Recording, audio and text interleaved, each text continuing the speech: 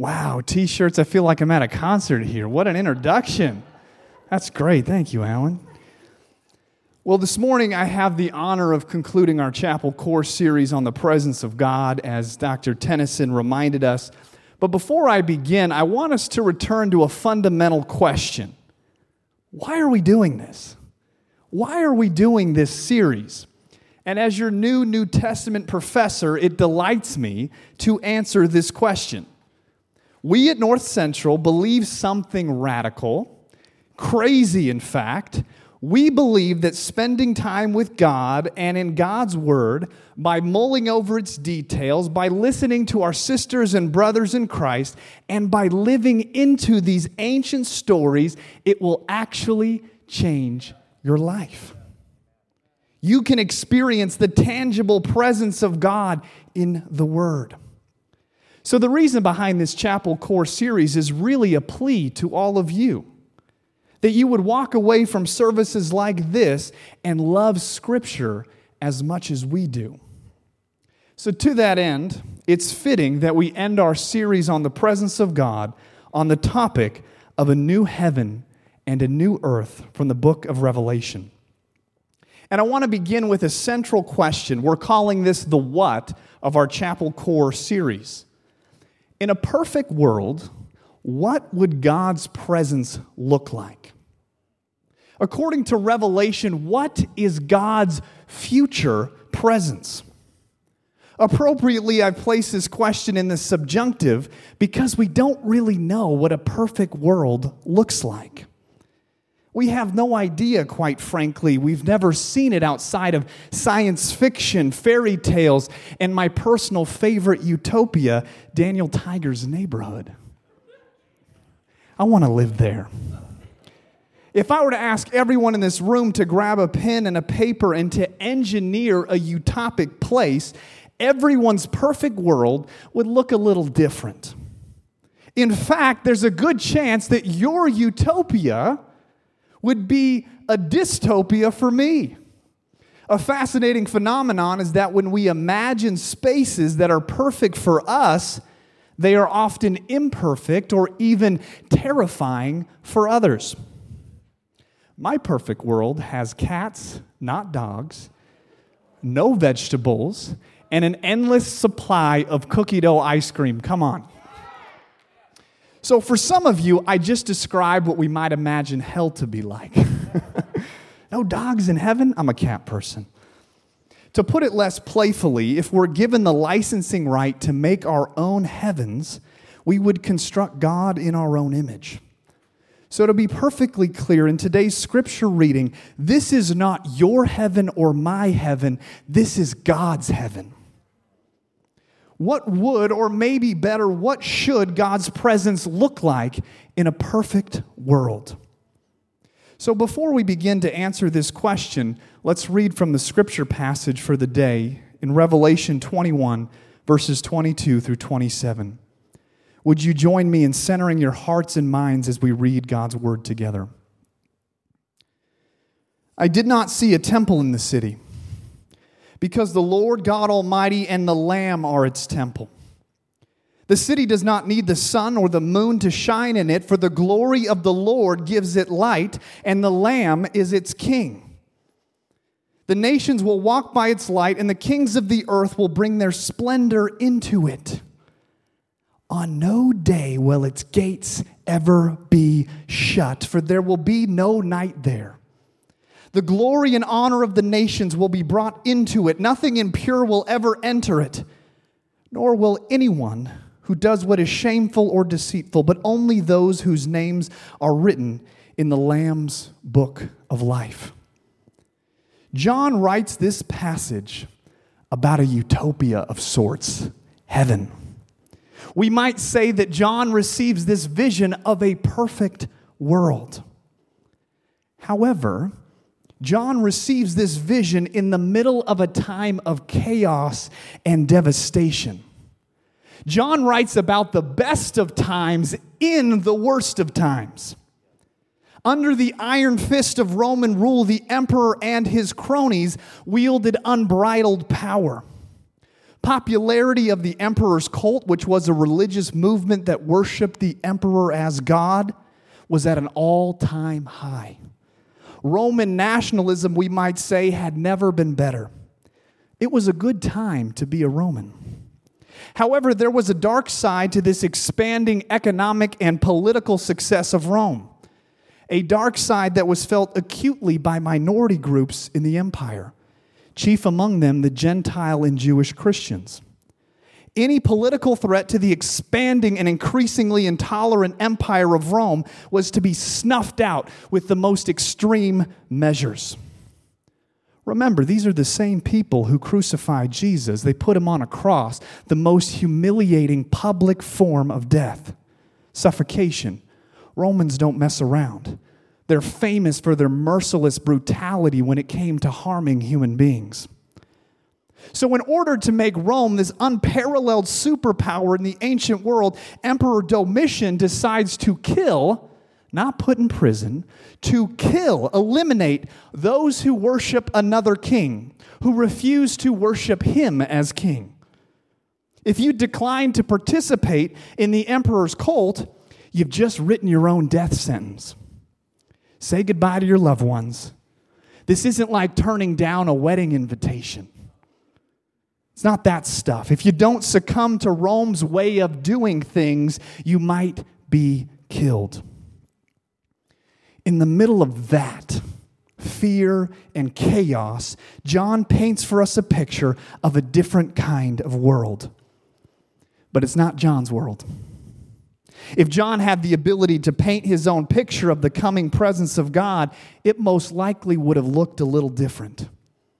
This isn't John's perfect world. This is God's world. In John's day, the ideal life of a Christian had been shattered by Rome. Revelation 21 attempts to pick up the broken pieces and put together a beautiful mosaic of heavenly possibilities. Let's take a closer look together of this image John receives. He says this first in Revelation 21. I did not see a temple in the city, because the Lord God Almighty and the Lamb are its temple. Right off the bat, the first words uttered by John are actually offensive. Now, it's not offensive to you and me, perhaps, but these words would have deeply bothered John's original audience. I did not see a temple in the city. Some Jewish people reading this in the first century would rightfully be filled with rage. What do you mean, John? You don't see a temple in the city? As some of our previous speakers have outlined, the temple of God houses and facilitates God's presence. John, you got to be making this stuff up. Heaven's got to have a temple. What do you mean? John goes on to say, because the Lord God Almighty and the Lamb are its temple. Within Judaism, there was this idea that God dwells with and among God's people. Zechariah 2 says this, shout and be glad, daughter Zion, for I am coming and I will live among you, declares the Lord. John, when he writes, taps into this lineage of Jewish theology that describes God's presence with and among God's people. But John goes a step further. In a radical way, John explicitly says that the presence of God is without a temple. You know, this would be like me telling you, hey, when you go home for Christmas, your mom's going to be there, your dad's going to be there, your dog's going to be there, but you're not going to have a house. You don't need a physical house. Your parents' love for you will supply you with all you need. You'll be fine. Forget the cold. How would you feel if I told you that? Why would John declare that God is no longer in the place that God has always been? According to Revelation 21, God is not going to be in God's house anymore. Why would John say this? Well, we know by 70 AD, Rome destroys God's house. The impact of this historical event is not felt by most Christians today. But for early Jews and Christians, the very presence of God was destroyed by the most godless people on earth. This is one of the most horrific events in early Judaism. Rome destroys God's house. And it's at this juncture in time that John picks up his pen to write as a pastor in order to make sense of this disaster to his churches. Why would God do this? Why would God allow God's house to be destroyed? How could this happen? Why would God allow such a magnitude of evil to take place? And John's response is nothing short of revolutionary. According to John's apocalypse, God's presence needs no house. God's presence needs no fences. God's presence needs no geographical location. In fact, Israelite and non-Israelite, Jew and Gentile alike, will bask in the sun of God's presence forever. On no day will its gates ever be shut, for there will be no night there. In a world consumed by lust and power, hell-bent on accumulating nationalistic worship, love Rome or die was the message of John's day. John lets us in on a little secret. There's another kingdom coming. It's on its way. In fact, I can almost taste it. There's no borders in this kingdom, and it shines brighter than any Roman outpost, stronghold, or fortress. It's coming. We asked John, well, who's the king? Tell us, who's the king of this kingdom of which you speak? Who is this king that can outstand the powers of Rome? He's a lamb. John replies. All excitement and eagerness suddenly vacates the room. Are you serious? A lamb? My son, every night before we go to bed, we give him this little lamb. He likes to cuddle it. It's very cute. And he actually makes us kiss the lamb before he can go to bed. It's manipulative, is what it is. John's portrait of a kingdom that rivals the power of the strongest nation on earth is a baby sheep. Not even a full-grown lamb. I had to Google the difference between sheep and lambs because I didn't grow up in Wisconsin like Dr. Amy from Tacoma, Washington. And I discovered that according to world-renowned scientists, and Dr. Amy, you can back me up on this, that lambs are baby sheep. Come on, John, can we get a full-grown lamb at least? A lamb? Have you seen Planet Earth? Are you getting this? I wish David Attenborough could narrate every aspect of my life. He has a beautiful voice. You know, I could show you a series of YouTube videos in order to demonstrate that lambs are not the dominant species in the animal kingdom. They can really dominate grass. They can go at it. But that's about it. If you want to stage a hostile takeover of Rome, wouldn't you say that branding mattered? Just imagine how that meeting went. All right, guys, let's huddle up. Okay, how are we going to overthrow the Roman Empire? Any ideas? John speaks up. Oh, I got it. A lamb. All right, John, sit down. A lamb's not going to do it. Next idea. John's revolutionary vision of a new kingdom and a new earth is engineered by the weak and the powerless. The king he describes in this kingdom is a lamb who was slain. Instead of opposing Rome with swords and a militia, this lamb dies. This leads me to the so what point of my message. To our question, what would or should God's presence look like in an ideal world? From today's passage of Scripture, the answer would be a lamb who was slain. In the face of power and strength, remember this: we worship a lamb. We don't worship Rambo or Spartacus. We worship a little baby lamb, the kind of lamb my son cuddles with at night. I would like to say to everyone in this room, everyone joining us online, we have to get this right. Our priorities here can go wrong, can derail. In 1 Samuel 9, the people of Israel wanted a king, and they picked a guy who was handsome and good-looking. He probably had a lot of Instagram followers. He certainly looked the part. But this handsome, attractive man, Saul, he could never fulfill God's mandates. He wasn't it. He wasn't the guy. You know who the guy turned out to be? A shepherd boy. Someone who loved, cared for, and even risked his life for these pathetic little bleating lambs. Baby sheep. When we close our eyes and imagine a perfect world and the presence of God dispensing on God's people, we have to get this one right. It's very important. According to the prophet Joel, God's Spirit is poured out on all flesh. Male and female, young and old alike, all receive the gift of God's Spirit. God's Spirit does not go first to the strong, the rich, the powerful, the famous. God's Spirit goes to everyone. Let me ask you this. Who is in your heaven? Who in your imagination, when you close your eyes at night, the parts of your mind that no one else sees, who has access to God's presence? Is it only people who look like you, who act like you, who dress like you? Who is in your utopia?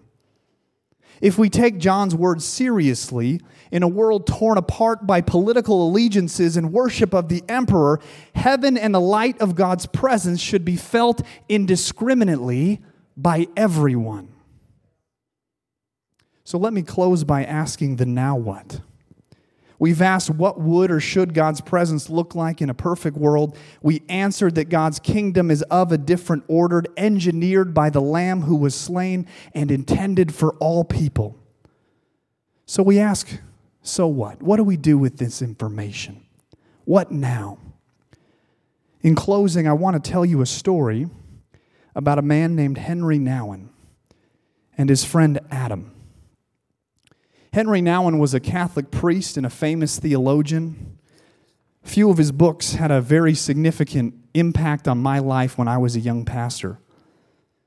Nouwen taught theology at some of the premier schools around the world, at Harvard and Notre Dame and Yale. But this is not the accomplishment for which he is most treasured. In the summer of 1985, Henry Nouwen decided to spend an entire stay at L'Arche Daybreak Community in France, leaving his post at Harvard for 9 months. L'Arche was a living community for people with severe intellectual and developmental disabilities. Nouwen's experience was so life-changing that he actually left his position at Harvard to permanently serve at a large community in Ontario until he died in 1996. Nouwen felt that this community to which he now lived and served as a pastor brought him closer to the heart of God than any other experience he had ever had. It was during his time serving L'Arche that Nouwen wrote about a young man named Adam. Adam could not speak or move without assistance. Adam often experienced seizures and had to be kept under close watch for his own safety. Over time, Nouwen developed a friendship with Adam. He would later call Adam his teacher and his spiritual guide. A man who taught at Harvard and Yale, who learned from some of the brightest minds on the planet, called a young man with challenging disabilities his teacher and friend. Adam died in February 1996, and Henry Nouwen would die only 7 months later. Nouwen wrote the following about his experience with Adam, and I'd like to read it at length. Nouwen says this: Adam was sent to bring good news to the world. It was his mission, as was the mission of Jesus. Adam was very simply, quietly, and uniquely there. He was a person who by his very life announced the mystery of our God. I am precious, beloved, whole, and born of God. Adam bore silent witness to this mystery, which has nothing to do with whether or not he could speak, walk, or express himself, whether or not he had money, had a job, was fashionable, famous, married, or single.